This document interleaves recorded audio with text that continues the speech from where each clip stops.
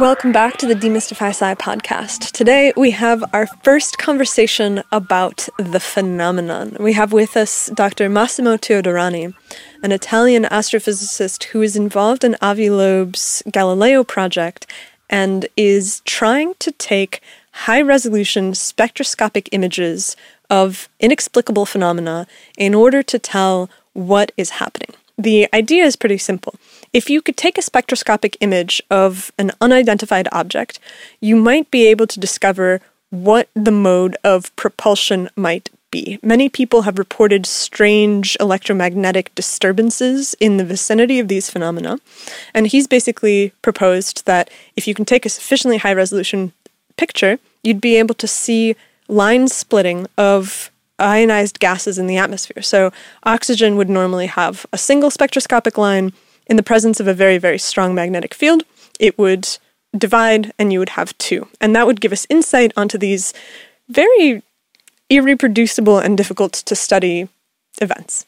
And our conversation talks about the Galileo project. We talk about the nature of inquiry. We talk about music. We talk about where ideas come from. We cover a lot of ground because Dr. Teodorani he's kind of a Renaissance man. He has a lot of different subjects that he's interested in. He's willing to go to the very edge of science and speculate to what lies beyond what we know, and that is basically our bread and butter. Yeah, I really like how careful he is, and he's always prefacing his statements with, this is a speculation, and he's good about separating out what are observations from what are theories, and yeah, he's just a really thoughtful dude, and I think you guys are going to love it. And it's also our first time cracking open this UAP subject, and honestly, it kind of reinforces what we were thinking already, but that's cool too.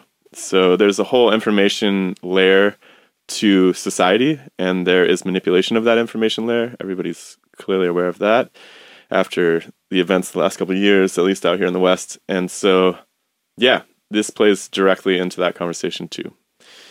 If you like what we do, leave a comment, come to our Discord. Share it with people. That's how we get the word out. The algorithms aren't going to feed this to people unless you guys do. So, for whatever reason, if anybody is working at YouTube and watching this, can you help us figure out what's going on with the algorithm? We would really appreciate that. If you have already shared it and you want to help us more, you can come join our Patreon. We are building a community of people who are interested in building something with us. And our direct advisors, essentially, right? This is something of a community project in that we don't have time to be out there digging through the internet and finding all of the cool things that need to be explored. We have some time for that, but you guys can really get involved and come out to our weekly chats and power this machine. And so enjoy the conversation, and we will see you soon.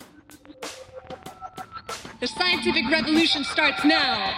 The Demystify Sci podcast. Let us see in the dark.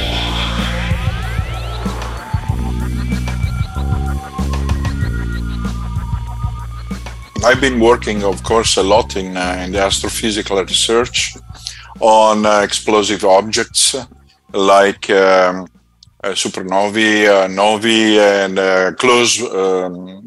high mass close binary stars, protostars, all what is exploding in the universe. So that has been my field for many years. But in parallel, the Mr. Hyde that is in me, I wanted to co-live with Dr. Jekyll. And I started to think that it would be interesting to know what an astrophysicist could do with his methodology in order to try to take measurements of a strange phenomenon that is seen in the sky after clearly eliminating all the sources of noise, hoaxes, so many, known phenomena. I don't speak about that because 90% of this kind of phenomenon can be very easily explained like man-made, natural, or something. So anyway, you're basically talking about applying spectroscopy to local phenomena in our own atmosphere, something like that. Yes, yes. I was speaking about that because this is exactly what I'm doing now. I'm trying to optimize the technique of spectroscopy to try to take spectra of this kind of phenomena in order to attempt to search for the existence or absence of some crucial phenomena. Not only spectrochemical identification of spectral lines, for instance, which is useful because it can give us ideas about temperature, for instance, excitation temperature of the phenomenon. But I'm interested in the possibility that some of these phenomena are able to produce a Zeeman effect, namely a splitting of spectral lines due to a very strong magnetic field.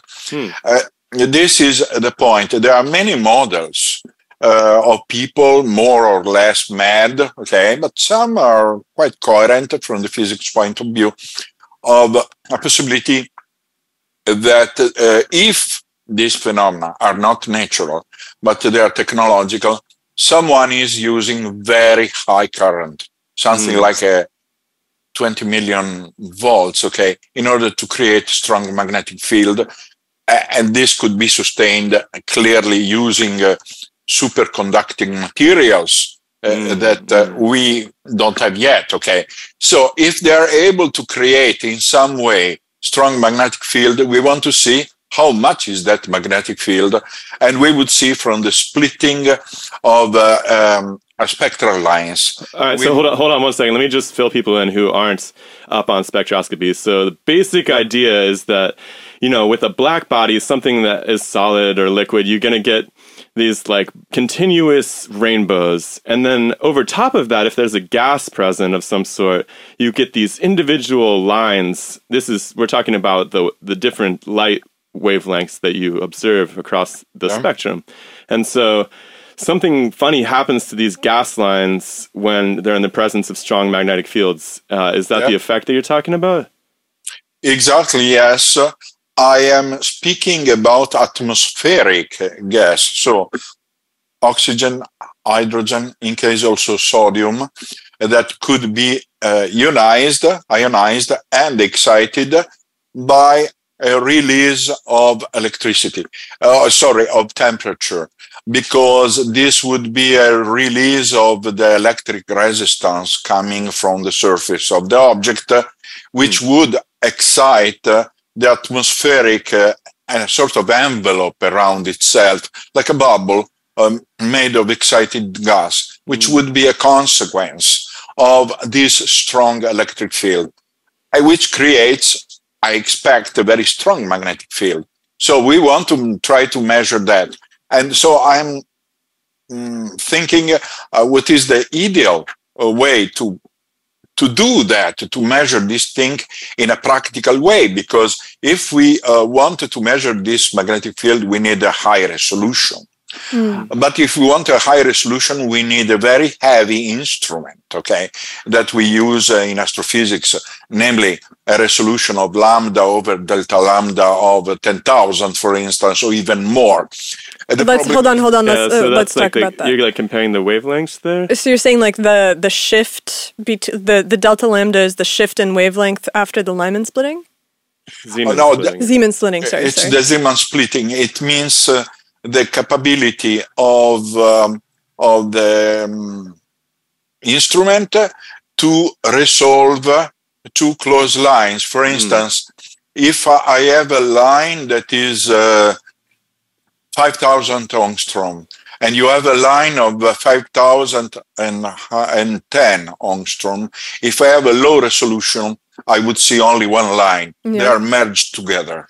But if I have a higher resolution, I can see them very resolved, very distinguished, the one from the other. So we have to go in a very fine way, because otherwise we would not see the splitting at all. But in this case, the problem, we have to make a compromise, because high-resolution instrument is too heavy, and we need to apply it to a pan tilt camera to track the object once we have identified as an anomalous object. It's too heavy. And so we have to use a compromise. I have an instrument. I also have this prototype of an instrument that was made by an American physical chemist, which gives a medium resolution, which is anyway sufficient to see the Zeeman splitting if the magnetic field is particularly high, namely something between 10 and 1000 Tesla. In that case, we can see it. Let me pause you for just a second. I want to go back to why it is that you suspect that there should be an anomalous or extreme electromagnetic phenomena going on with these UAPs. Yeah, good question. Right? What did you? Is this from an observation that you had, or is this just a suspicion that if they are some sort of advanced technology, that they should present this way? Well, the point is that, first of all, I don't know if it's technology or not. Could be a natural phenomenon. But the point is that there is a very, very long casuistry of electromagnetic interference on electric device.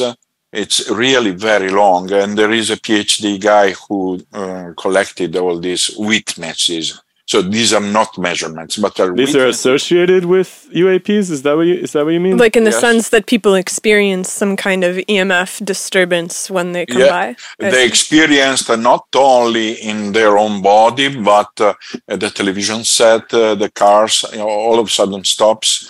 And in many cases, these objects were not close at all. So the magnetic field must be really very strong, because you have to consider that an electrical dipole produces a magnetic field which decreases with the inverse of the cube of the distance. So if you have something like 10 Tesla, for instance, you can see its effect only at 2 kilometers of distance. But if people is seeing something that we know it's far away from them, and yet it creates these effects, it means that the magnetic field must be extremely strong. Mm-hmm. So can you measure this for could you compare it to like a bolt of lightning or something? Is that a reasonable comparison? Or what are the current strengths that it must be stronger, because like a bolt of lightning, like doesn't if it disturb the TV, right? Yeah, like if it hits the TV, it disturbs it. But like it's not like it's something more. A bolt of lightning is effective when it hits very close. In the case of this object, we have something that is more, and it's continuous. It's not something transient like electric lightning. It's something continuous that can last many minutes. And so I studied the casuistry, and I wanted to verify with our instruments if we can measure something like that. The point is that all my efforts are to try to find a trick to obtain good data. So with acceptable signals to noise ratio, something like of 10, greater than 10 at least, in order to measure that and to see if it's present or not. And so can we go back to the spectra of the did you examine existing data already to try to get some spectral information? You mentioned that you could extrapolate temperatures, and have you had some success with that already in terms of looking at other people's photos? Or because this is something that you have to gather the data at the source, right? So your camera you're already chasing a UAP in the first place. But people will they will take videos, and we know that we have some, like the FLIR cameras are capturing some infrared stuff, but it's not spectral cameras. So they're not. Most of the so-called data that have been taken so far show only images, or sometimes videos, such as the project Esdalen in Norway, with which I collaborated since 30 years, by the way. They are videos, okay? They are spectra, but spectra are too low resolution to be considered. I already took spectra of this kind of phenomena using spectral gratings, but the resolution is too low. And the spectral gratings are the ones that you can just buy on like Amazon, where you can get like sheets. You can buy. Some are of good quality. For instance, I have a Rainbow Optics spectroscope or Stargazer spectroscope. They cost $300-400. You put in front of the lens and you take spectra, which is not bad spectra. In one cases, I found the spectral lines of oxygen in the red part of the spectrum. So this shows it's a thermal phenomenon that is exciting the atmosphere. In other cases... Can I ask you a real quick question? I'm sorry. Since you're a physicist, I'm really curious. How does that thing work? How does the spectrum... Is it a refractive process? Like the spectral grating? Yes. Yeah. It's a diffraction. So it splits different wavelengths out by interfering? There's an interference process or something? Yeah, something like that. Okay. And it's in the optical spectrum from 3,800 angstrom up to 6,500, more or less, in the optical spectrum. Yes. I would like to, before we get deeper into what it is that you've seen, I want to make sure that we have a context for what it is that you're looking at. Because you said at the beginning where you had to go through a filtering process of things that are clearly man-made or explainable versus the things that are not. And so can you give us a sense of we're still very green in terms of pursuing the UAP question, so give us context for what you think is reputable or worth further investigation and what isn't. Yeah, good question. Well, first of all, we already built a database, for instance, inside the Galileo project, of which I'm a collaborator. With Avi Loeb? Yes. Okay. Yeah, cool. I'm an affiliate researcher of the Galileo project. Very cool. We had him on the show last year.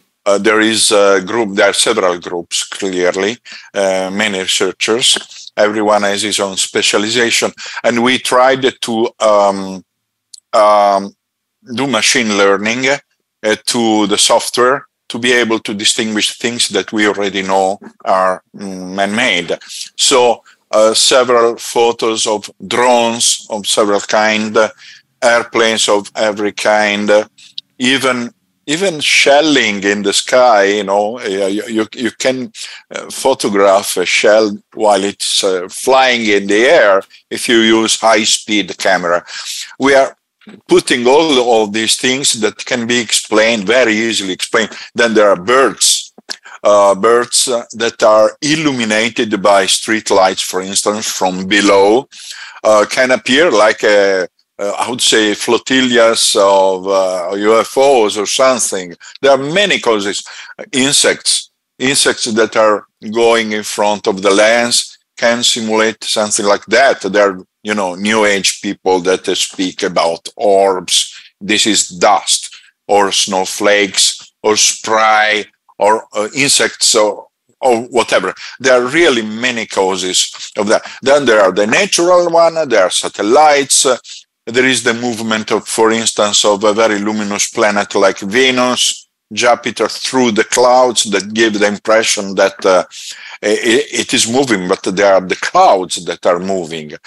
There are really, there is also laser beams from discos that go out from the window, hit the clouds. They excite the clouds and make you see some luminous spots moving very quickly in the sky, but that come from the laser. So there are really very many causes that can be explained. But there are places in the world, like Esdalen in Norway, but not only in Esdalen, you also have something in match in the United States, like Marfa in Texas, the Brown Mountain, the Indian reservation of Yakima, where this kind of phenomenon occur more often. So, and we know that these phenomena are not man-made, are not anything that we know. So we want to try to place the instruments just there because these areas can be considered like laboratory areas for measurements. And we have attempted this research. It's very difficult, but using automatic station, something that is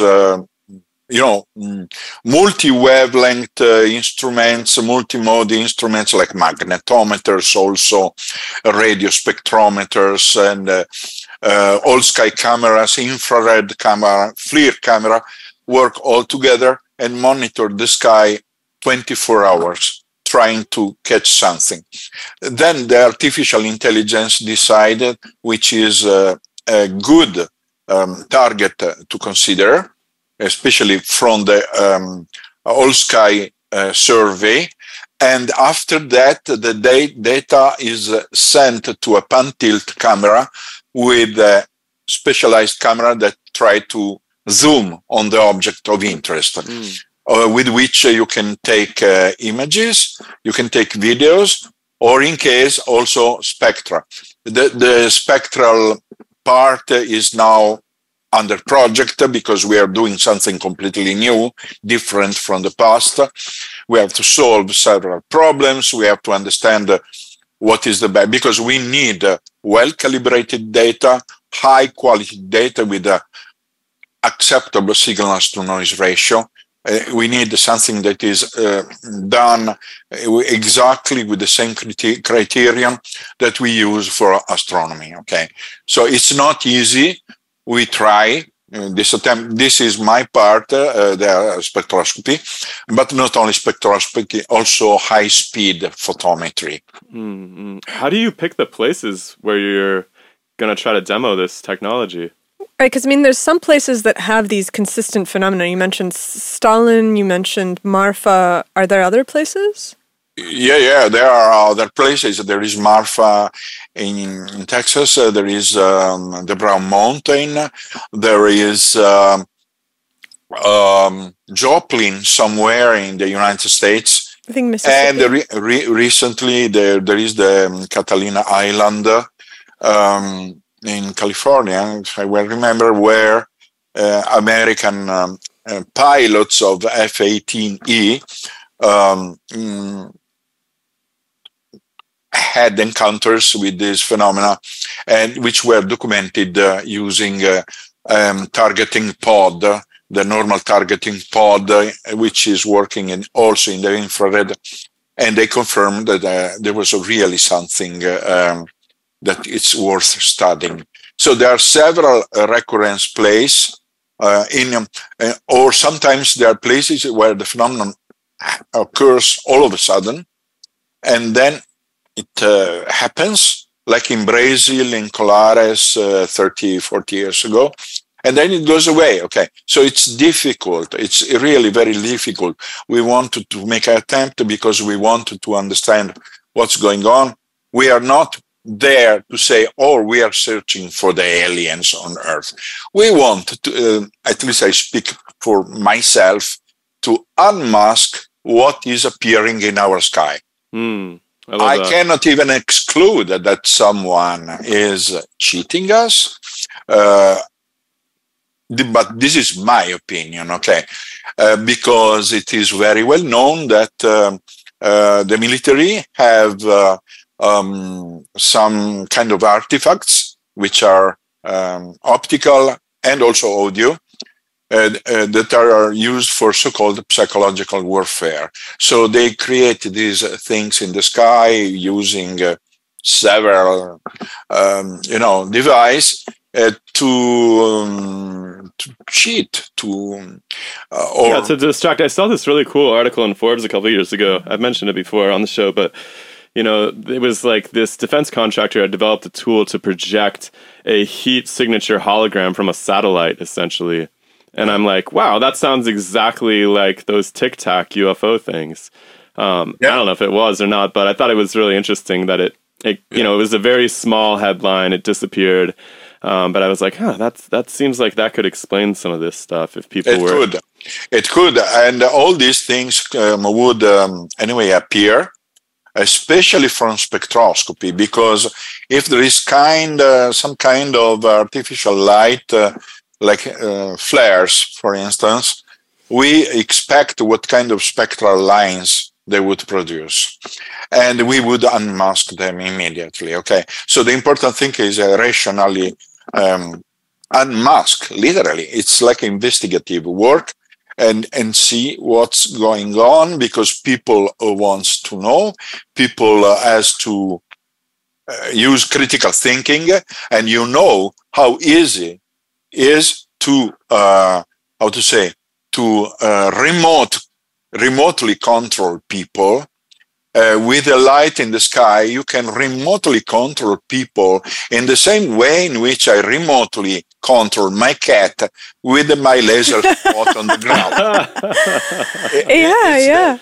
Well, so I have a... It is very interesting, and I think that you're touching upon a psychological aspect of this, which is that people want to believe and people want to be part of something that is larger than themselves, and there's this entire structure around the phenomenon that's very spiritual and psychological. Tantalizing. And one of the things that makes it so tantalizing is that oftentimes the footage is grainy and not very good, and so you see something but you can't really tell what it is. And now that you have these setups with these cameras, are you starting to get really, really high resolution footage of these events in Norway and in Marfa? Or well, no, there are some of quite acceptable quality in Norway. We have done missions there. I've been in Norway 4 times, and we had high-resolution video cameras, for instance, where you can see many details, and also very shocking aspects. For instance, lights that are spherical. They don't show any structure, so you would think it's a natural phenomenon of the ball lightning kind, maybe, but much bigger. All of a sudden, the spherical thing becomes a perfect rectangle. Clearly, it's a rectangle. Whoa. I can say that because there are not 4 pixels there, but there are 400 pixels. So I use also another camera just to have a confirmation that that's becomes a rectangle. It becomes a rectangle. So I don't know how it happens. Sometimes I think if it's a natural phenomenon, I would think about snowflakes. When you look at snowflakes, there is a geometric, symmetrical pattern. And so what happens with the plasmas? And so there is a lot that we have still to learn. Could be something very interesting. It's not necessary that we find aliens or something. It could be, but there could be something very interesting in nature, and maybe triggered by the ground, by piezoelectricity, for instance, and a new source of energy. Because it's very interesting to understand how it works, because in that case we might reproduce all this in a laboratory, a very clean source of energy. This is one of the perspectives that we have. But yes, we have some good, not perfect resolution videos or photos, but some are good. Most of them are low resolution.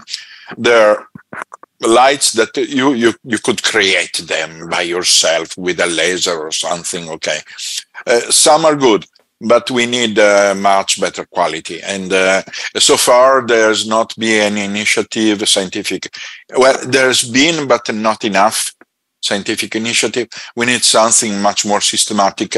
And Galileo Project, for instance, is pushing very much in this direction. So Professor Avi Loeb is doing very well, absolutely well. I agree with him. I don't agree with him with some things, but I agree with him with the general strategy, absolutely. Yeah, and rigor. Do you feel like it's like, okay, there's a very real possibility that what you're studying is some sort of defense project, right? That's at least a possibility. Could be. To some portion of what you're studying, I should say. Do you feel like that is an almost impossible task because whatever sort of information you try to bring to the table will be denied or not given the full attention because it's like a national security threat of some sort? Well, there is this risk, clearly. There is this risk because I think that this conversation that will be public is very useful to tell who is important on the higher sphere that the intent, I speak for myself, but I think that also my colleagues agree, in the intent to clarify something that is creating confusion in society. It's creating, how to say, emotional turmoil or something like that.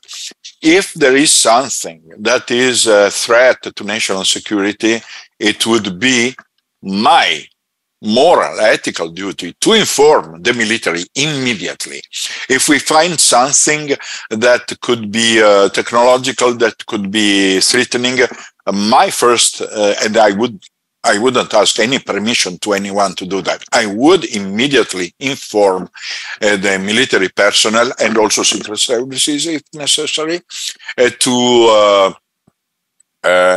it's my duty, okay? Yeah, I guess I'm just saying, like, what if what you're studying the military knows about because they built it in the first place?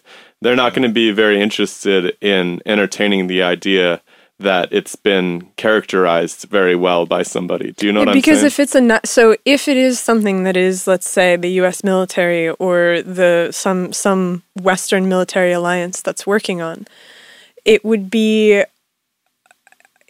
inauspicious for that to be disclosed as being a project of the military rather than remaining something unknown and extraterrestrial. Like, do you experience any kind of tension with national security or with military personnel? Would you even know? Would you even know? Something has happened in the past. Well, first of all, I had an important conference, a scientific conference here in North Italy, and it was about this light phenomena, and a way to monitor and to showing also the data that we have so far. And it's interesting because there was the chief of a military base of tactical bombers in my region, in Italy, in North Italy. So they came on purpose. They were on the front row listening. And at some point, the guy, he was very kind. He was a big officer with his attendant, and he told, don't call them UFOs, okay? He told me, don't call UFOs, don't use that term. And I told, well, I'm using the term not as alien spacecraft, but only as something that is not identified, like Dr. Allen Hynek, astronomer, said in the past, just in the way. That was one. Another one was, this was the biggest. I was at a place, I cannot say which place, but an important place to try to take measurements of this phenomena. And yes, one night we saw something that was not simply a light ball, but it was just a triangular object that was floating in the sky, started to move towards us. We were 5. We saw it in 2 different directions, and that was a machine, no doubt. But it could have been also a kind of a drone, but no noise at all. It was floating, it was hovering like an helicopter, and it disappeared from us. 5 days before, I met 2 technicians of a NATO radar control station asking them, they came to see us and very kind.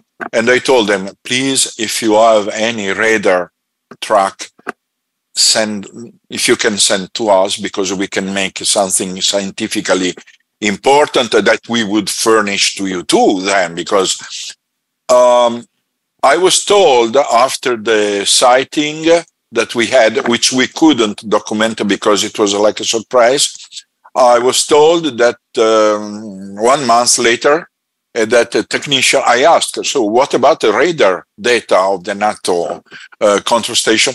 They were ordered to delete the so-called boogie. They call it boogie. Delete. Whatever has to do with this kind of phenomenon must be deleted. Okay. This goes against science. Absolutely. And I think the military, which I support, when they are not dictatorial like Mr. Putin or someone else, are very important, and it's important to inform them meticulously on what we are doing, to send periodically reports, which I have done and which I will do again in order to protect the security. But my goal is not military. My goal is to try to understand the physics of the phenomenon, or to try to unmask a colossal cheating to humanity. It could be also that. So I'm called with this.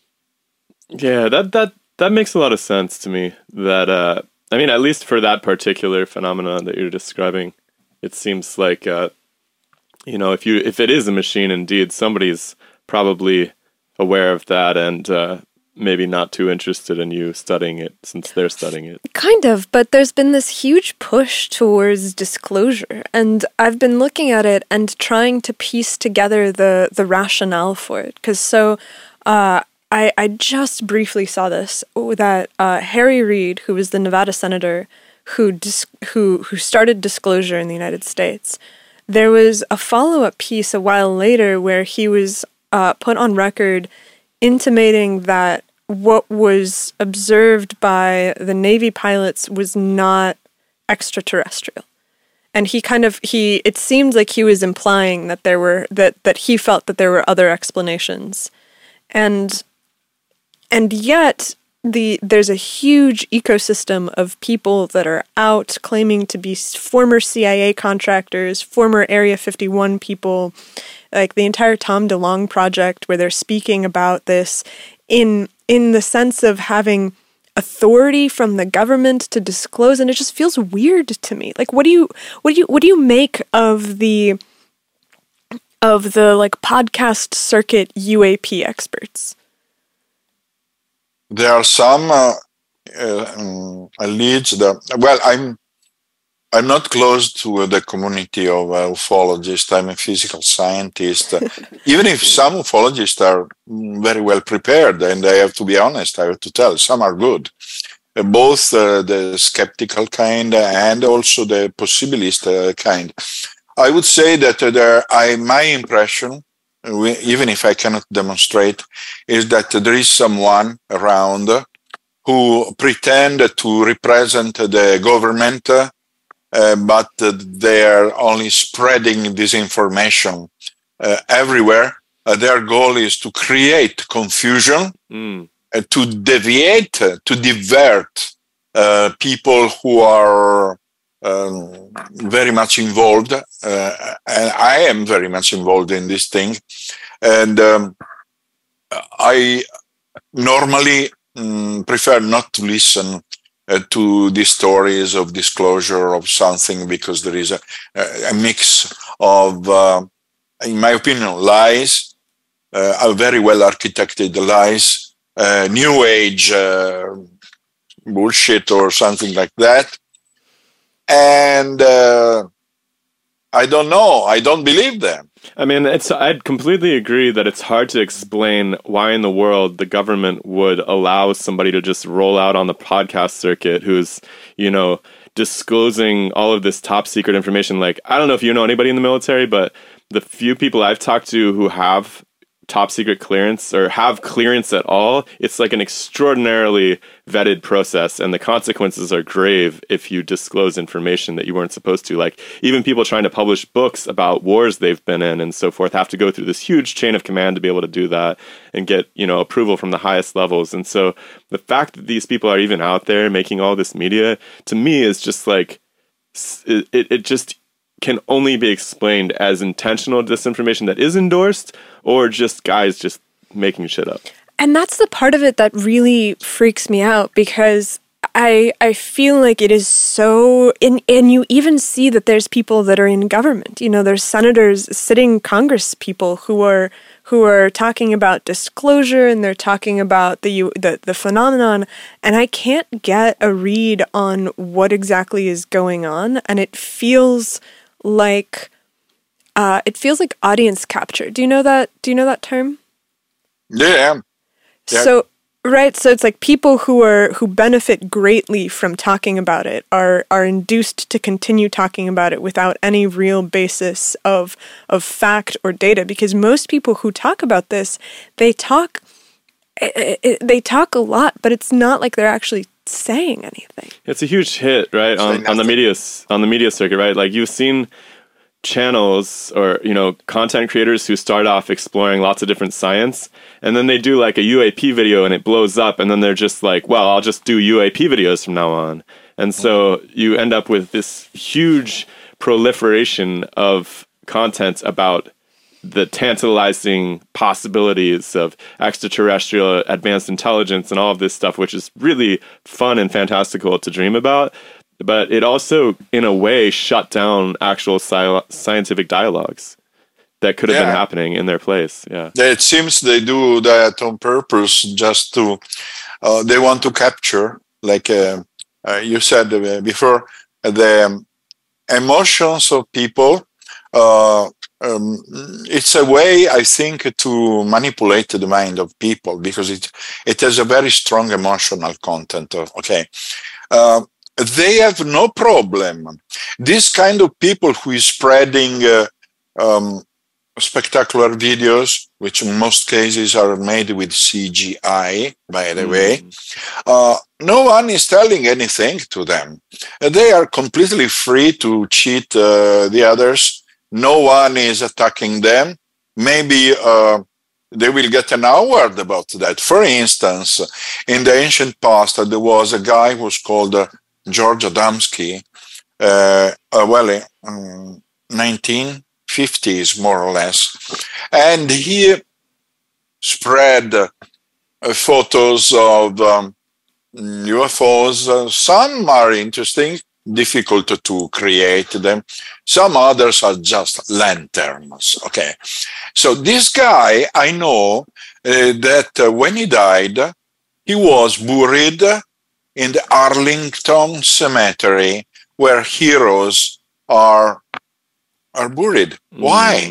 Is it a chance? So did he participate to a campaign of social emotional manipulation using UFO? Because it can be a weapon. It can be a weapon. I know your government, when he was fighting in Vietnam, was using a lot of psychological warfare.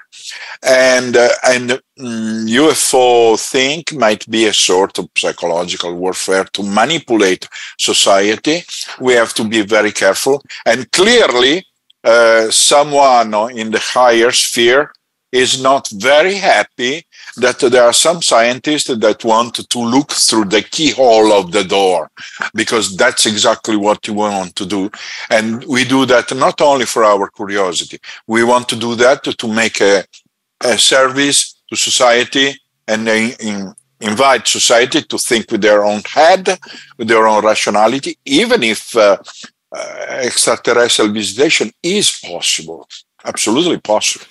Interesting. So it's like, it's fascinating that this gentleman was buried in a military...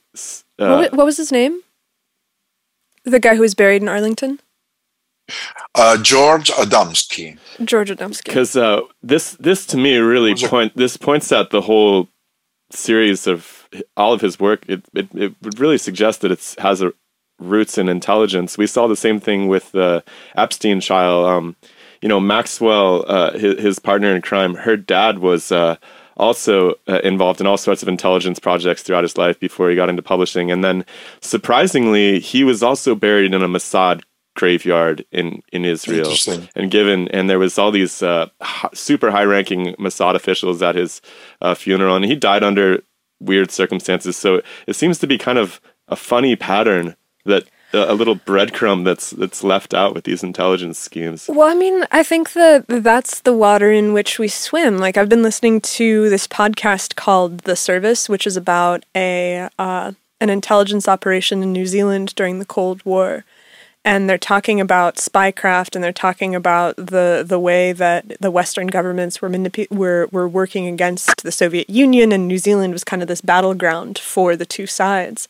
And it just becomes apparent how much is happening beneath the level of our awareness, because everything is kept so secret. Documents are destroyed. The things that we find out about, like when MK Ultra came out, it wasn't because the CIA decided to disclose intentionally. I think that it was that there was like a set of documents that hadn't been destroyed. And so the only reason that it became public knowledge is because somebody requested it, and it turned out that they hadn't been destroyed, and so it was released.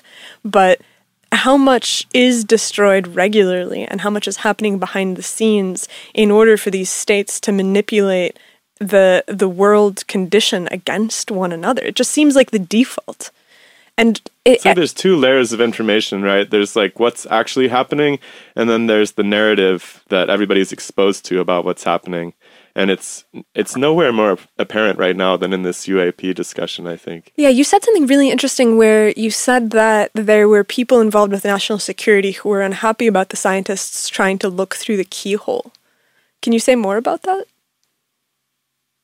Sorry, can you say the last few words, because I didn't hear them well? Can you say more about that? So you said that there's national security people who are unhappy about the scientists trying to look through the keyhole. Yeah, it's my impression. But I tell you why. I never noticed anyone who tried to attack people who is telling, "Oh, last night I had sexual intercourse with an alien." No problem. They can tell that. They can tell. Oh, the other day I was playing golf with Probosh's alien face. They don't do anything to them. They are very happy when people is telling nonsense to the public. But my impression is that they try to attack those who want to make the thing seriously. And the history of these happenings, these attacks against scientists studying UFOs, is full of events. One of them was a doctor, a famous atmospheric physicist, Jim McDonald. Jim McDonald was repeatedly attacked. He was very dedicated to this research. He was repeatedly attacked by his colleagues.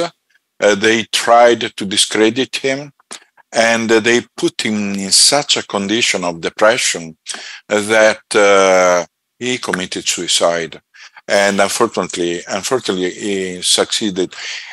They organize situations in which they put all your friends against you, your wife against you, and they induce. This is a kind of mind control, I think. So scientists are very dangerous, and I am dangerous as well. We saw there's a parallel. So what was the last part of that? Go ahead. No, you said scientists are dangerous. You're dangerous as well, and I've also been attacked. You've also been attacked. Okay, I just wanted to add that we've there are, and I can't think of the name of the gentleman, but there are similar driven to suicide stories about the MK Ultra project, which are quite interesting. It's and concerning some of the scientists at the top of that, being dosed by their peers with LSD and jumping out of windows, that kind of thing. So that's really interesting. I mean, we've been like very skeptical of this situation, I think for good reason so far. But is there any part of your mind that entertains the idea that these are actually some advanced technological structure from elsewhere, not of this world? Do you play with that in your mind at all? Yes. You have been speaking about MK Ultra and mind control. It could be a technology of mind coming from others that are not from Earth, and that they want to try to manipulate us. So they want to try to manipulate us, spreading hoaxes, but on purpose, to try to hide their presence. Let's call that so.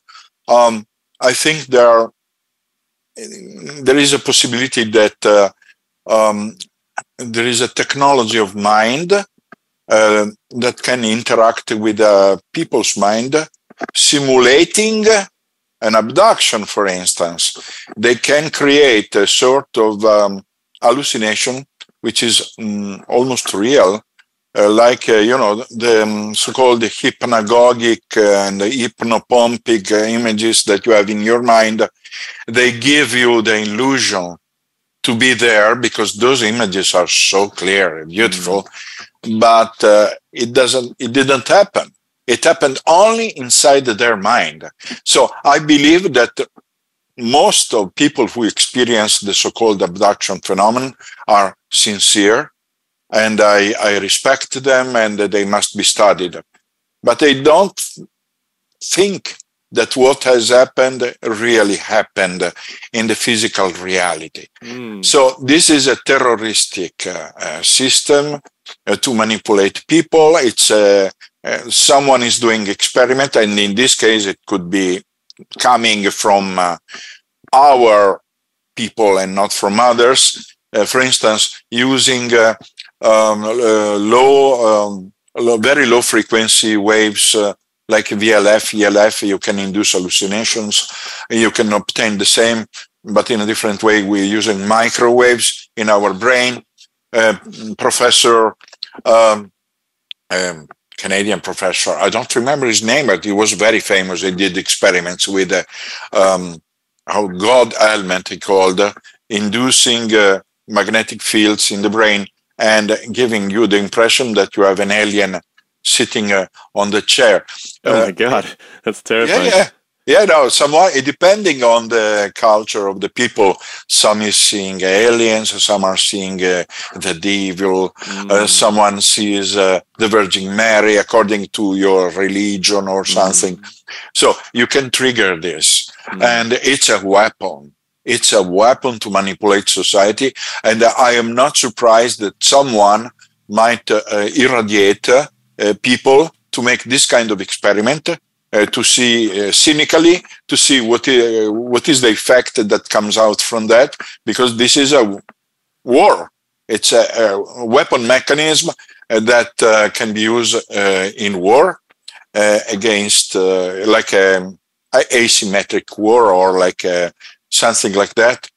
So yeah, I think it's reasonable to assume that war pays for most technological progress on this planet, sadly. And so if we see some sort of technological anomaly, it makes a lot of sense to think about who would have the money to even achieve such a project. And so, it seems conspiratorial, but it's like, who in the world could afford this otherwise? I mean, look, propaganda and manipulation of the mind has been a stated goal of intelligence services all around the world for the last century. This is not a stunning revelation that anyone would argue with. There's scads of records that the intelligence services in the United States were desperately trying to figure out mind control drugs. And you mentioned the researcher in Canada, and I think this is probably somebody else, but there was a guy who was involved heavily in MK Ultra at McGill University, And the entire principle of his work was the ability to erase somebody's mind and to reprogram them in order to believe whatever new ideas were implanted. And that research was, not particularly successful. I think the legacy is that they just psychologically destroyed everybody who was involved. Very destructive processes, right? Ted Kaczynski is a great example. Yeah, because Ted Kaczynski was at Harvard, and he was the Unabomber. Interrogated, or he participated in these the early MK Ultra experiments where they would basically try to psychologically break down the participants, where he was invited in to present some kind of argument, and the experimenter's job was to basically make him come apart at the seams, to belittle him and to degrade him until they broke him psychologically. Over many years. Yeah, but so the point here that I'm trying to make is that oftentimes we have this perspective on history where we look into the past and we're like, man, they did crazy things back then. And we look at the present and there's not the same... We would never do that now. There just isn't the same amount of evidence, right? You look through these historical documents and you're like, well, they were doing this in the 60s, but it's not like there's any place where there's a document that's like, we're not going to continue doing this and we no longer are interested in attempting to control the minds of people at a distance. That is still the ultimate desire, because what greater tool do you have in statecraft than to control the minds of your opponents? Whether to shake the society apart from the inside. Or your constituents. From a more pessimistic standpoint. Yeah. So this seems like the default. This seems like this is what people want to do at the highest level of power, is to be able to have a lever in the minds of people where they can switch it on to say what it is that they want to say. And that's kind of what's frightening, is that this seems to touch upon this.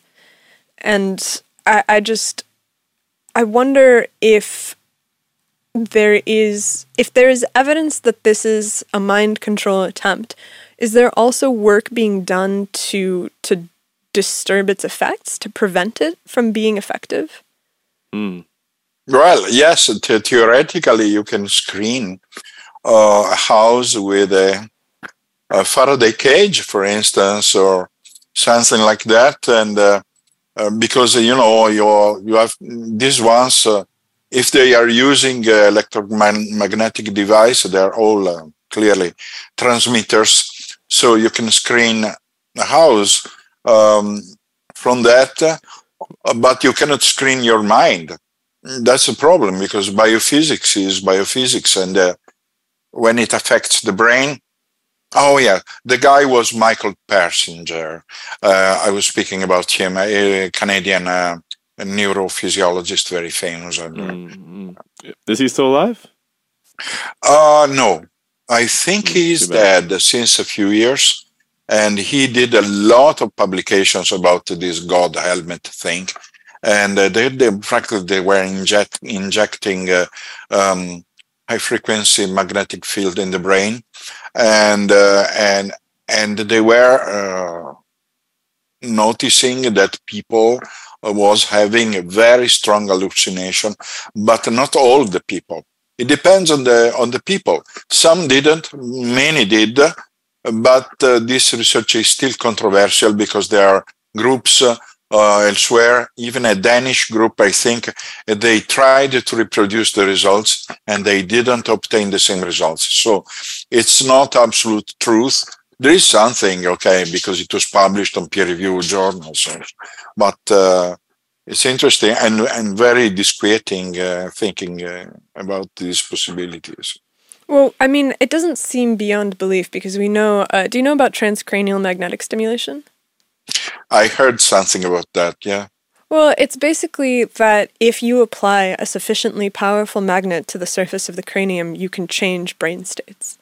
And a few years ago, maybe about 2 years ago, there was actually a Nature paper where they had effectively designed a magnetic stimulation implant, like a brain pacemaker, basically, that they put into this lady's brain, and they cured her intractable depression. And it's not quite at the level of, being able to implant specific emotions and thoughts and experiences, but it is apparent that by applying an electromagnetic field, that you can induce significant changes in the functioning of the brain. Interesting. Yeah, it's actually, I think, become a pretty halfway popular fringe depression treatment at this point. I worked as an outdoor guide for a while, and one of the ladies who was on a tour with me worked at a transcranial magnetic stimulation clinic. And she was talking about how she would use it on herself in the middle of the day for a pick-me-up when she was starting to get tired instead of drinking a cup of coffee. And she would basically just, zap herself.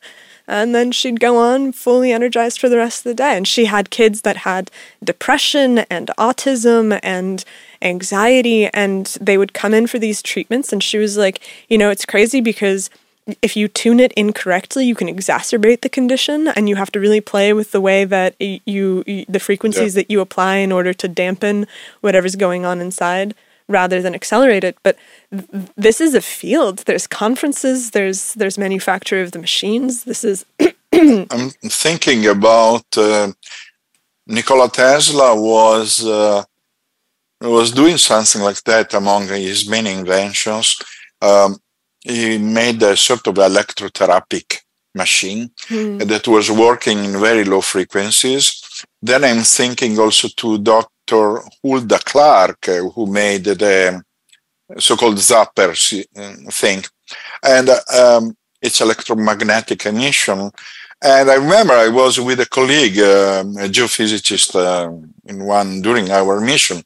I was bitten by an insect. So it inflated my hand, and she had this little device which she applied to my hand. I felt a sense of heat, and the pain went away completely. So it's very interesting how electromagnetic waves are working, and maybe medicine from biochemical will becoming electromagnetic. I don't know. I'm thinking about the quantum electrodynamic field that allegedly surrounds our body. Because you do a lot of, I don't know about a lot, but you've written a bit about quantum mechanics and the production of consciousness, right? Do you imagine that to be an electromagnetic process at heart as well, consciousness? Or can you tell us a bit about your ideas, the quantum consciousness ideas? Yeah, well, I've been reading several aspects. Clearly, the most important one is the theory by Roger Penrose and Stuart Emmeroff, telling that consciousness is born from the collapse of the wave function that keep together the microtubules in the brain. Every time you have a collapse, which occurs spontaneously, not by the observation, but spontaneously, at the level of quantum vacuum and at the level of space-time. It's like a black hole, practically. Every time, for every 60th of second, there is a process according to this theory. So this is not electromagnetic mechanism, it's a quantum mechanism that produces consciousness moments. And I'm very interested because in some way it connects with David Bohm, quantum potential, and implicate and explicate order. The explicate order is our brain, our physical brain, and the implicate order is consciousness that emerges from a quantum process. I've been studying that, but there is a lot of things because I've been thinking about other possibilities. What happens? Are we sure that consciousness can be born only from microtubules inside the neurons, from a biological body, or is it possible that other means can bring consciousness, such as plasma, for instance? In some situations, plasmas can be entangled together in only particular situations that have been simulated. So I'm wondering about some light bulbs in the sky.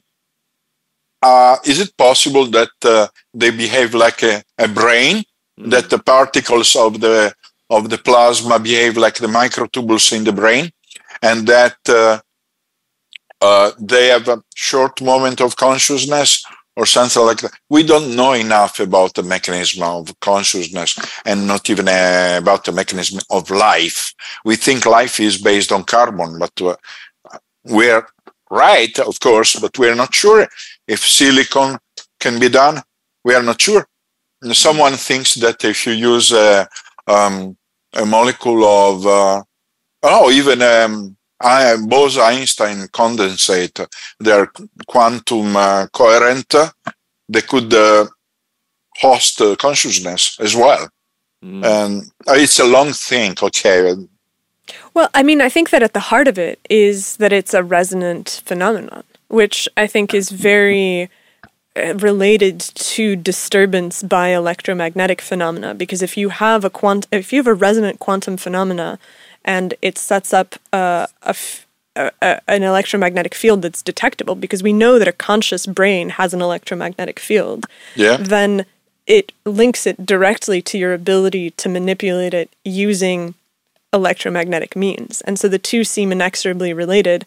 And the origin point is difficult. We've talked to a lot of people that seem to think that, we live in a consciousness first universe, that the consciousness is the foundation and that everything else is built on top of it. And so when you see something happening in the brain, what you're really seeing is it is reacting to something that is primary.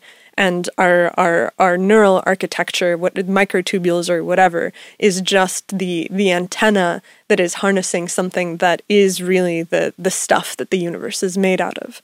But whatever the mechanism by which you arrive at your theory of consciousness, it seems apparent that it is modifiable by electromagnetic radiation. And do you know the work of Michael Levin? No. Oh, wow, you're going to love this. Okay, so Michael Levin... I have to read it, yeah. Well, he's coming back on the show, by the way, everybody who's listening. Yeah, he's coming back in excited. April. He's going to be here in April again. So his experiments is he works with these two-headed flatworms. They're called planaria. And if you cut this flatworm in half, it regenerates into two flatworms.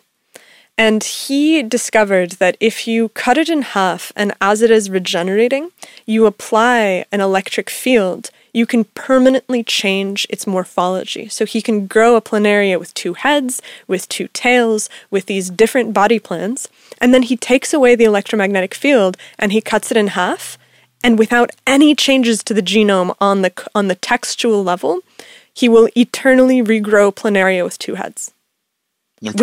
Without the application of the magnetic field. And again. It gets bigger than that, right? Impressive. Yeah, I didn't know that.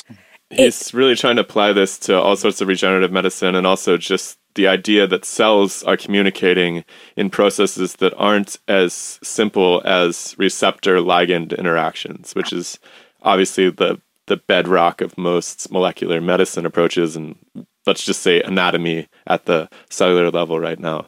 And so he has some really compelling data on those processes too, by using different, electricity blockers, basically disrupting the communication cycles. His other work is that he's making these little biobots where he can apply the same principles to making biological robots from skin cells.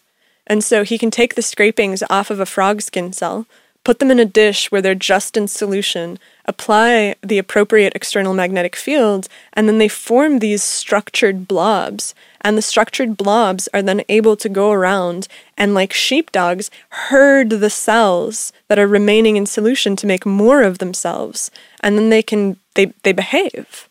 But they're skin cells. Brought into...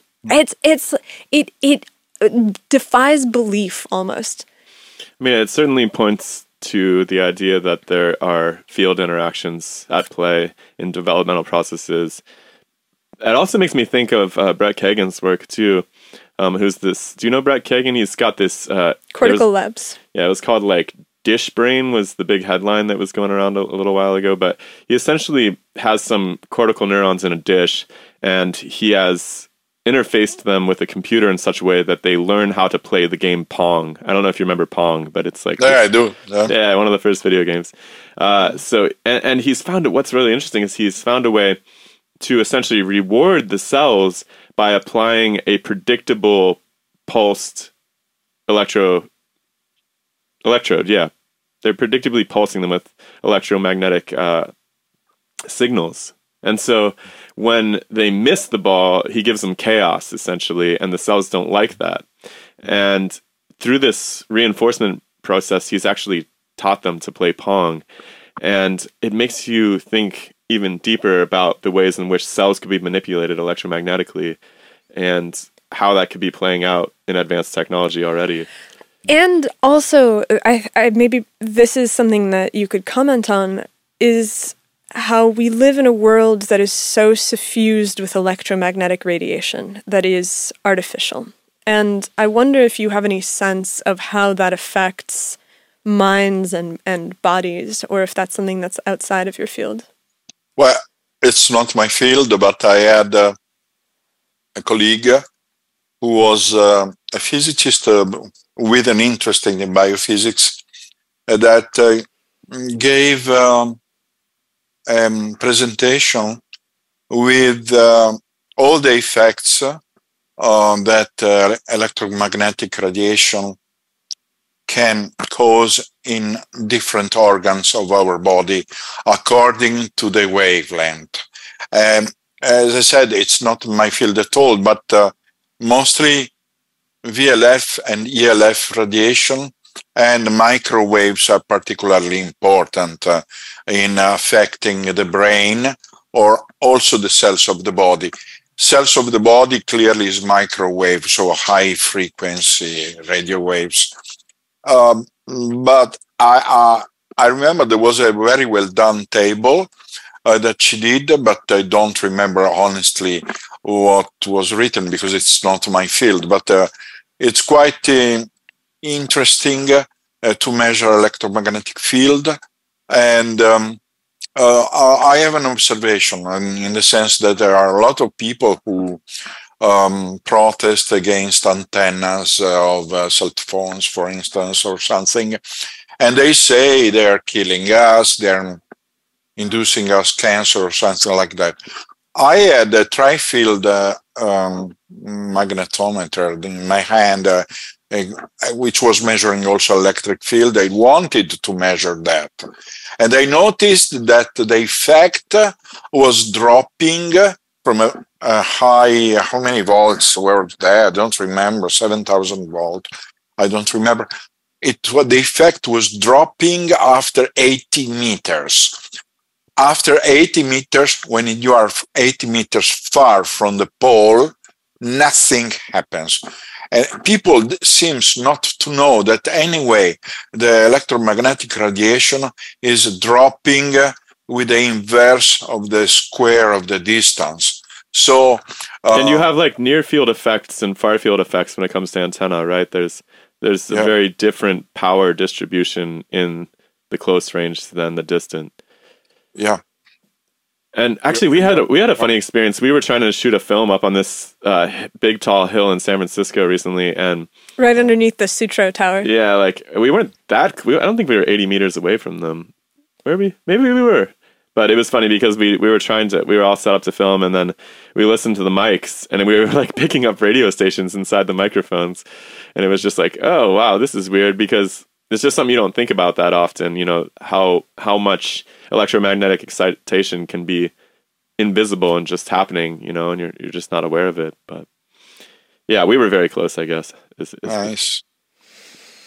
Yeah, I mean, I had a friend who was, because I think that one of the things that people were worried about 5G was that you have to have more repeaters, right? So a cell phone tower that is LTE or 4G is centrally located, but for 5G you have to have much more frequent repeaters for the system.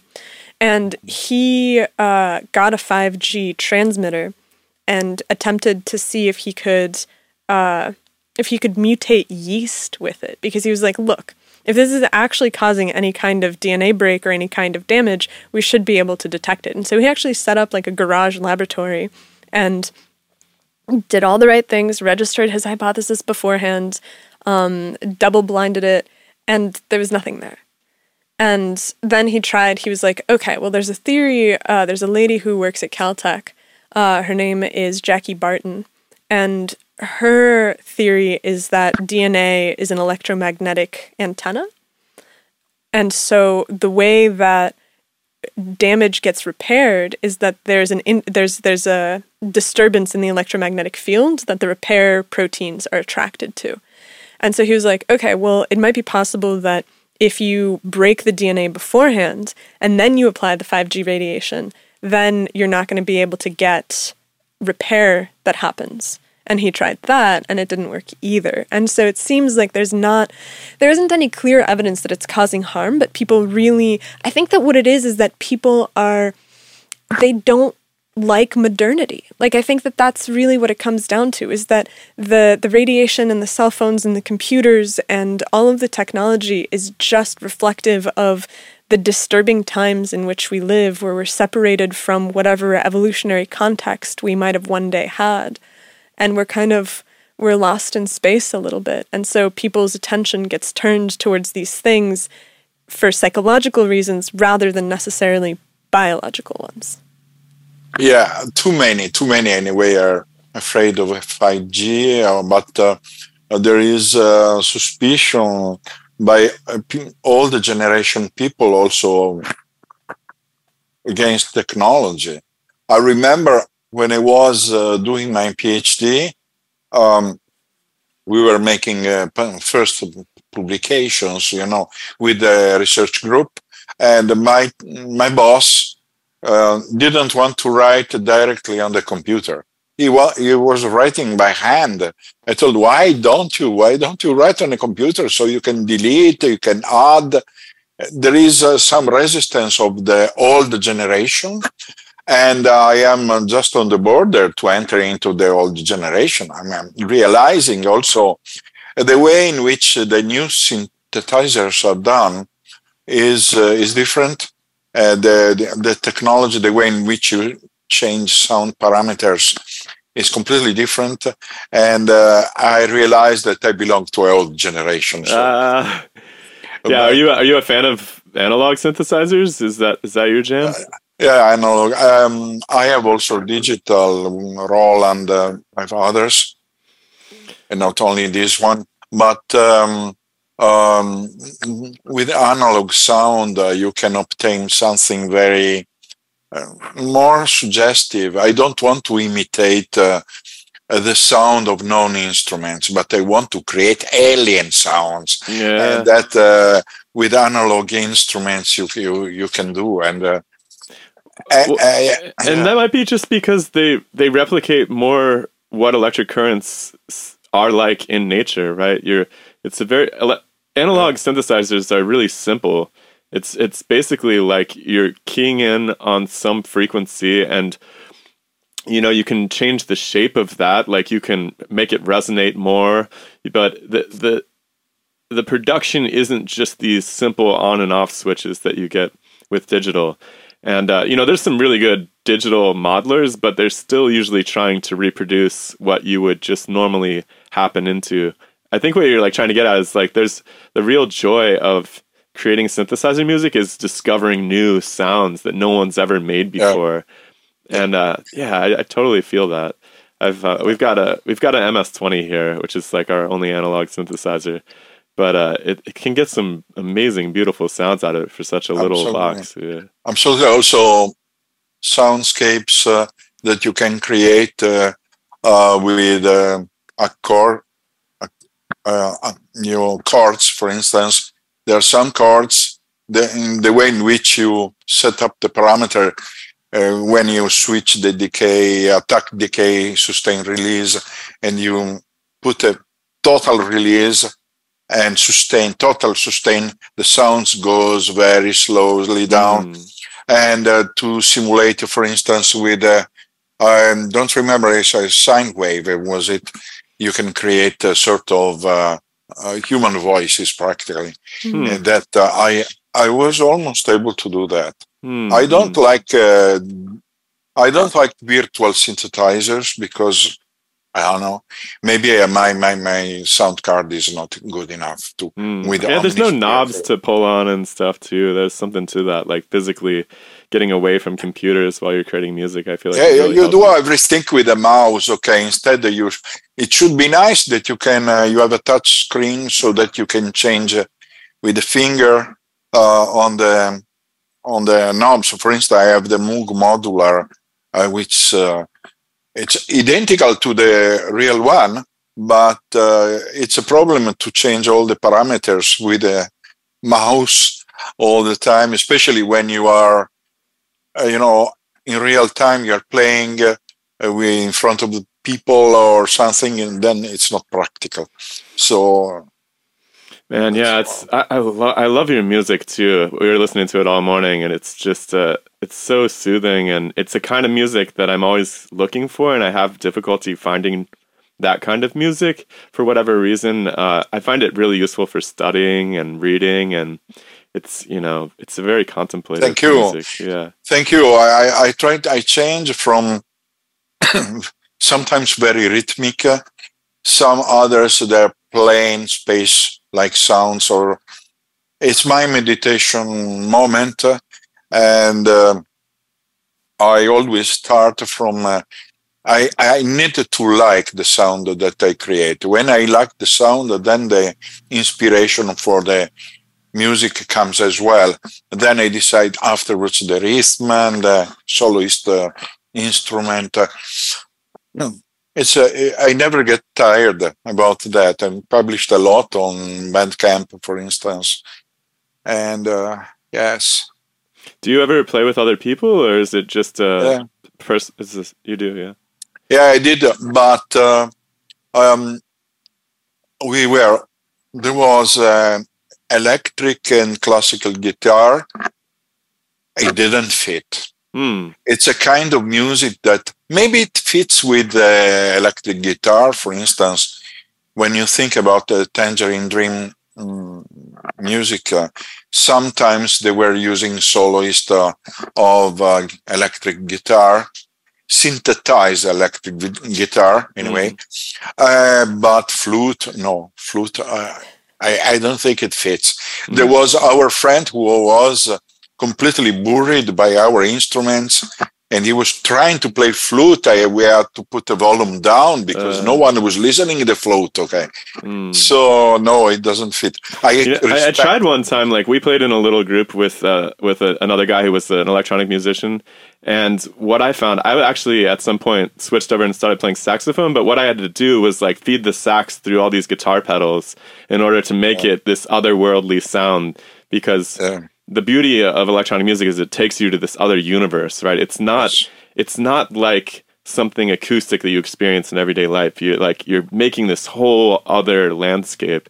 And so, I think you have to really, really destroy your sound if you're going to try to bring in something acoustic. Absolutely. But, you spoke about the sax. I tried once. My friend had the sax.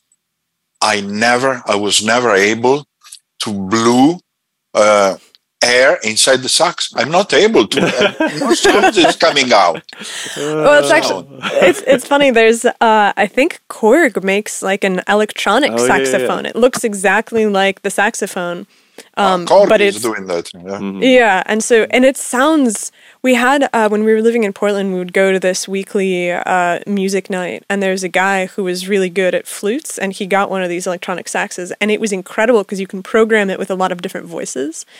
And once you learn, you could like have it play a synth. I think it's MIDI compatible. You could have it play an analog synth or something if you wanted to. And it was really cool because there's something about, because I don't think you put any air into it, but you do keep it in your mouth, and so there's something about the way that you're holding it. No, I think you blow into it. You do think? Yeah. Well, so there's something about the structure of it that leads people to make melodies that they wouldn't otherwise on keyboards. Like there's something about the instrument itself that leads you into a certain pattern of sounds that you wouldn't get anywhere else because of the orientation. Yeah, I understand. It's true. I don't know how my friend was able to blow into it, but he was able. It's fascinating, and but if I had to play with other musicians, I would play with other keyboard man-house synthesists because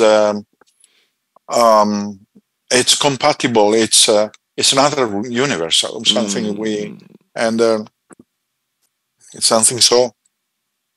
Yeah, we had this really amazing experience when we were in Portland. We belonged to this community. It was called Portland's Synth Improvisers Community, I think. Collective, I believe. Collective. But it was really cool. What it was a bunch of nerds met up at a coffee shop after close, and they would put a mixer at every table, and everyone would bring headphones and a synth of some sort of electronic, music creation thing. I think that the only rule was no guitars. No guitars, no acoustic instruments, all silent, right? So you can move around from table to table and plug in, and people are just playing with each other, and there's just a completely different galaxy at every table. It was just a really awesome conception, and of course the pandemic ruined it, and then we moved away. But that was just such an amazing way to enjoy that art form, and it's beautiful. Because there's something so engaging about it, right? It's one thing to listen to it, but to actually participate in the creation of it, and you don't have to be a musician, really, right? To turn some knobs. You just have to be sensitive. You have to be sensitive. Really you got to be a good listener. So, how did you start playing music? Was it something that you always did?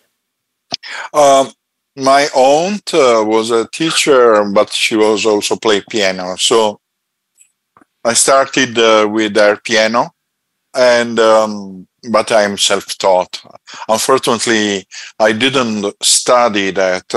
I studied by myself with the help of my aunt, which taught me the basics.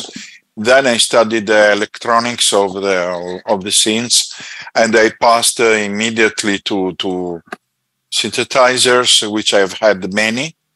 And I had something like 10 or so, but I had to give them away because I was selling the house. I didn't know where to put them. And so I had to give away. I waited 10 years to start again. During the night, I was dreaming I'm playing some chords, and it was beautiful, but I have not anymore my synths. So I started again late, and I never stopped enjoying. I'm never bored. The only thing is that I would need new synths because, after many experiments, then you need the new oscillators, you need the new kind of synths, like the German Waldorf Quantum synthesizer, which is doing incredible things, but it's quite too much expensive, really. Yeah, that's one of the traps of electronic music, is you just want to keep buying new pieces because each instrument has its own character and it's going to evoke new ideas. And it's really funny. Like, synth nerds are just real gearheads, it's like... Yeah, it was incredible. Like, people would have these suitcases, and it was like lunchbox modular units, and so they would have like 15, 20... Guys would invest their whole paychecks in these things, I know. These are like not rich dudes, and they've got like thousands of dollars worth of gear in these boxes. But every week there's something new. People who give up food for buying new modules for the Eurorex systems or something. That was me during grad school when I was trying to build this studio. It was like, well, could eat some peanut butter and... Yeah, you play, you publish your music? Yeah. Shiloh Delay. I published under the name Shiloh Delay.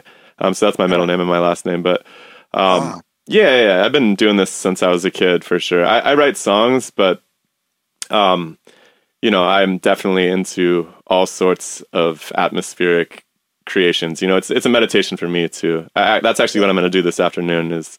when we have time, please put the link, because I want to listen to your music, or both of you, because I listen also the music of other musicians, because it's always instructive. We learn from each other,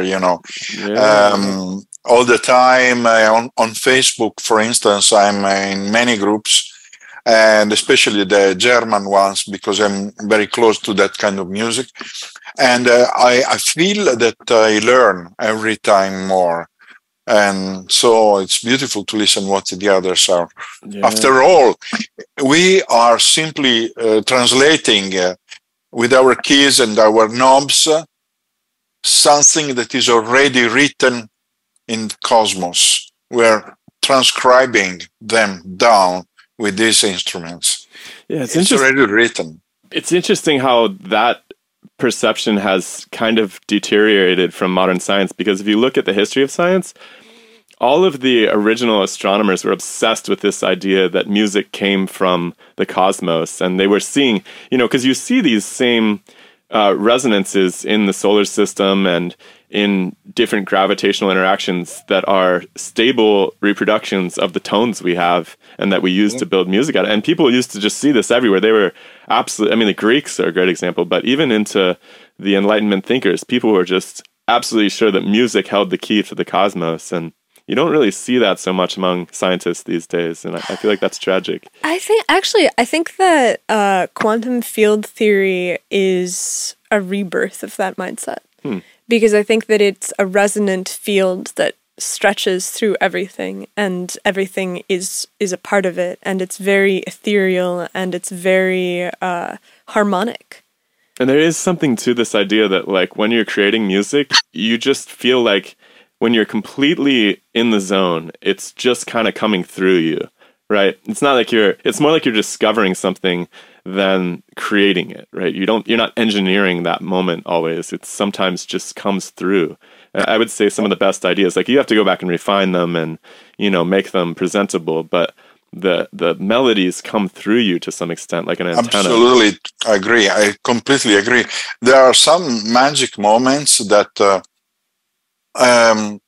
you don't prepare them; they simply come when you find a very particular sound that resonates with your soul. Practically, all of a sudden, it's like if the hands start to move by themselves on the keys. Something like if you are guided, like if you are I've been doing windsurf when I was young, like to surf on the waves. Yeah. And then when you learn to stand up on the board, and then you go with it, and especially if you make sequences or something, it's something like magic. If you try to reproduce, because then you want to do that better, to write it, it will never come the same. At least I speak from my experience. Yeah, man, it's like one of the closest things to supernatural experience that I can relate to is just the experience of having a musical idea, and I imagine like having a scientific breakthrough is kind of similar, right? Where the world has just prepared this, sea of evidence, and you've just kind of come into like an awakening, right? It's a very similar process. That's kind of one of the most inexplicable pieces of consciousness, is our ability to pull these patterns out of just a sea of chaos. To have an idea. Have an idea. What is it like? What is having an idea? It's such a wild concept to really try to put your finger on. Yeah. Do you have a sense for where ideas come from? Yes, I do. I've written a book which is very strange. It is in 2015. It's a only speculative book, so it's something that is not ground to earth like the work I normally do, but it's speculative about the nature of consciousness or something. I had thought about a model of consciousness in which practically the universe works like a supercomputer, non-local supercomputer, where the bits are the up and down part of the quantum foam, practically, of you have up and down. It's like a wave, the quantum foam, and then you use the up and down part to modulate like bits, and you memorize everything inside the quantum vacuum, and namely something that is between the electron and the nucleus in the atom. In the quantum vacuum, you have a supercomputer that memorize everything that is coming from our mind. Every time we do something or think something, we upload this thing on this quantum computer, as well as we can download this kind of information. And I think that downloading is a result of some scientists like Nikola Tesla or like Leonardo, who are geniuses. The secret of geniality consists in how brave, how sensitive, how powerful is your non-local antenna in downloading a kind of information that has been put there by other beings, and you don't realize, and it comes inside you through the shape of images, and these images are not the information itself, but they are there to trigger some process in your brain. It's something like when you click on an icon of a software, you click twice and you activate the software.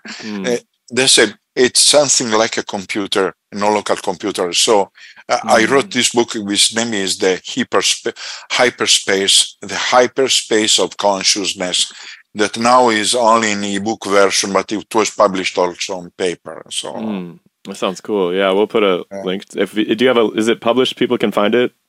Yes. Okay. It is the Massimo Teodorani, the Hyperspace of Consciousness, Buzzwords Books Australia.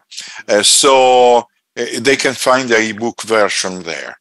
Very but cool. It was published in Sweden as a paper book, but it's not anymore in press. And so, unfortunately. So it's a mad book. It's completely mad because sometimes I like to do these things.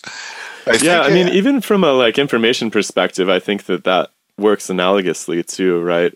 In that there's a mimetic heredity to being a human, where ideas are passed around, and the society why is calculus discovered twice at the same time? Why is the inverse square law discovered by lots of people at the same time? And it's almost like the information sea is productive enough. The foam is there for people to pluck these ideas out. Yes. And beyond that, I think that each generation is made aware of these ideas foundationally. And so children that are born in a world that has these ideas already codified develop differently than those that were born before somebody put those ideas into place. And so you see this intergenerational cultural transmission of knowledge where the basis of how we have ideas changes over time.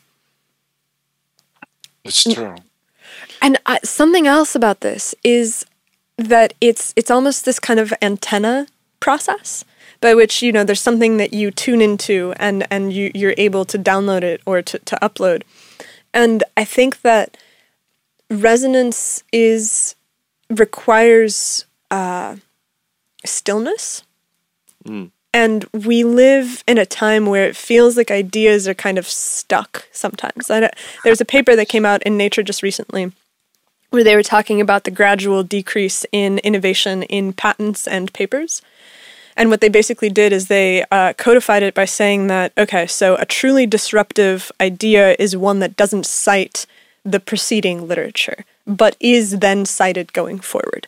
And so how many papers do you have that aren't referencing things that came before, but are then referenced repeatedly afterwards? And they basically, it's an exponential decay curve for both patents and papers. And there's a lot of people that are like, it has to do with peer review, and they're kicking at the structure of the machine. But I also think that it has to do with the elimination of boredom from the world. Where when you sit alone in a room and you don't have visual stimulus and you don't have something that's constantly pinging and asking for you, the phone's not ringing, and you're able to find stillness, that's where ideas That's like the only time I ever have ideas is out in the woods, actually. I'm completely devoid of ideas any other time. Me too. Me too, the same. I'm walking on the wood, especially when I go mushrooming or... now we have a lot of snow here, walking in the wood with the snow. I completely agree. And I noticed that you have to make the void inside your mind to get this, to allow this flow occur, and to make the total void completely. Mm, mm. And then images are coming because it's something incredible. Before falling asleep, I think you also have experienced these hypnagogic images that are coming, which are high resolution, color. It's not a dream. It's something real. It's like you see in television, and you participate in that. It's fantastic. It's I think that in the future we will have every house will have a Faraday cage room. Like I think that it's Assuming the prices of copper go down. well. Do you have to have copper for a Faraday cage, or can you make a Faraday cage from other metals? I don't Something know. conductive, I guess. Yeah. Well, because I mean, I think that there is, if you are suffused constantly with modernity and people live in the cities and they cannot get somewhere in nature, and the best thing that they have is just a quiet room in their house, you have to have a place where nothing can disturb you. And it's not because you've put your phone on silent and necessarily put it away, but it's literally a place that you go that is meant to be undisturbed. And we don't have that in the world very much. Especially in the cities. Especially in the cities. And there doesn't seem to be a reversal of the flow towards the cities, right? I think that predictions that by 2050, 90% of the world's population is going to live in cities. And so you wonder what's going to happen to the ability to have these transcendent ideas, these paradigm shifts where all of a sudden everything snaps into place. And for me, I think that the only way that I can imagine that is these chambers where people can go that are enforced quiet, that are separated from the world. But we would need that also, not only if we live in the cities, but also if we live in nature, because sometimes there are places like fault lines that produce a lot of radio radiation in the VHF, ELF, VLF. It's due to the rocks that are crashing together. Underground quartz, for instance, is crashing, especially during seisms. And also nature is producing this electromagnetic radiation, and also the atmosphere, of course. So yes, as you said, it would be nice to have a, vacuum chamber where to stay 1 hour every day, maybe inside water, because I was told by my wife that water is very conducive of certain phenomena. And it's very difficult for low energy electromagnetic radiation, like essentially radio waves don't get into water very well, right? It absorbs very heavily in the microwave. You can't use a radio underwater, obviously. Yeah. So that's an interesting insulating property of it too. Man, yeah. Now I just want to go in the woods. yeah, it's we technically we live in nature, but we are probably we're kind of in a rural area. But in order to get away from the easily accessible, I don't know if this is a problem in Italy, but people out here when they go in the woods, they leave a lot of garbage. And so, especially around the towns, there's areas where you go that are shooting ranges where there's like busted up televisions and washing machines, and like people just bring stuff out to target practice. That's very bad. It's horrifying. But you can go far enough away, but it takes about an hour to get there. And our lives are just such that we don't have time every week to do it. And so we're at like week 2 of urban living, and I think we're both we need some house plants. Yeah, we're both starting to come apart at the seams a little bit. So what's next for you? Are you pursuing these UAP scanners heavily? Is that kind of where the focus of your work is right now, or what's coming up next that we can look forward to from your hand? Yeah. Some things. For now, I'm doing calculations to optimize this spectrograph, the optimum resolution, optimum type to obtain good data with the Galileo project, but not only with the Galileo project, because I started again a collaboration with Project Esdalen in Norway. They have to refurbish one of the 2 observatories. So they asked my help for doing that. And I have a book with my wife, who is a parapsychologist. She's Canadian, and she lives with me here in North Italy. The book is about a possible, this is speculative, theory about a scientific theory, an attempt of scientific theory about life after death. Whoa. With no need of a God. There is no need of a God for a biological or biophysical process. So we have developed this thing. We are now looking again the manuscript, and I think in 2 or 3 months we will submit it. It's another mad book. Then what else? I will continue to play probably. I will probably buy a new synth. I have to decide which.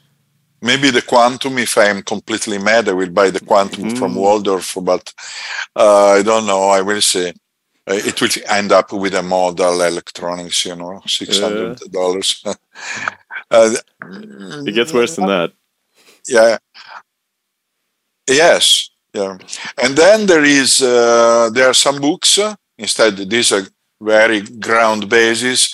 There is a book about particle physics that I published 15 years ago for students, and as a manual, seen from the perspective of an astrophysicist, which I have to update, especially after the discovery of the Higgs boson, to make a new edition. So I have to work on that book again. Yes, several things. Other things, probably I'm going to do other things, but I'm losing neurons, like the losing neurons, like the glass balls, that fall everywhere along the road. I'm forgetting things, but there is also something else that I have to do, but I now don't remember. Maybe because it's late in the night, I'm old, and I mean, it's always good when you know that there's always more things to be done. I think that's one of the most reassuring things about being alive is just having an endless list of projects that you have set out before you. I think that's actually probably one of the keys to healthy aging in general, is just always having something. This is going on, and I'm happy with that. I have also a very stimulating wife in this sense, intellectually, and I'm very happy with that. We have a lot of nature around here. 2 cats that one is sleeping near the chair here. And so, yes, we are quite happy. Life is interesting. Yeah. That's wonderful. It's been fascinating talking to you. Yeah. For me too. Really fun to meet you. Thank you so much for your questions, for your patience, and for having me with you here. Yeah. And I really want to keep an eye on your work and see how this pans out with the UAP scanners. And yeah, I'd love to see that become a readily available technology that people could implement to themselves. Because it seems like scanning the sky is quite a large task. It's a big area. And humans have always been fascinated by it too. Yeah, people would be into it. Yeah, definitely. So yeah, thanks for coming by, man. It's been really fun to meet you. Thank you so much. You will put this recording on your website, I guess. Yeah. Well, it'll be at all the podcast places, and we'll put it up on YouTube, and yeah, we'll send you links once it's published. And yeah. Thank you very much. Yeah. It was a great pleasure to have you, and I wish you a very nice weekend.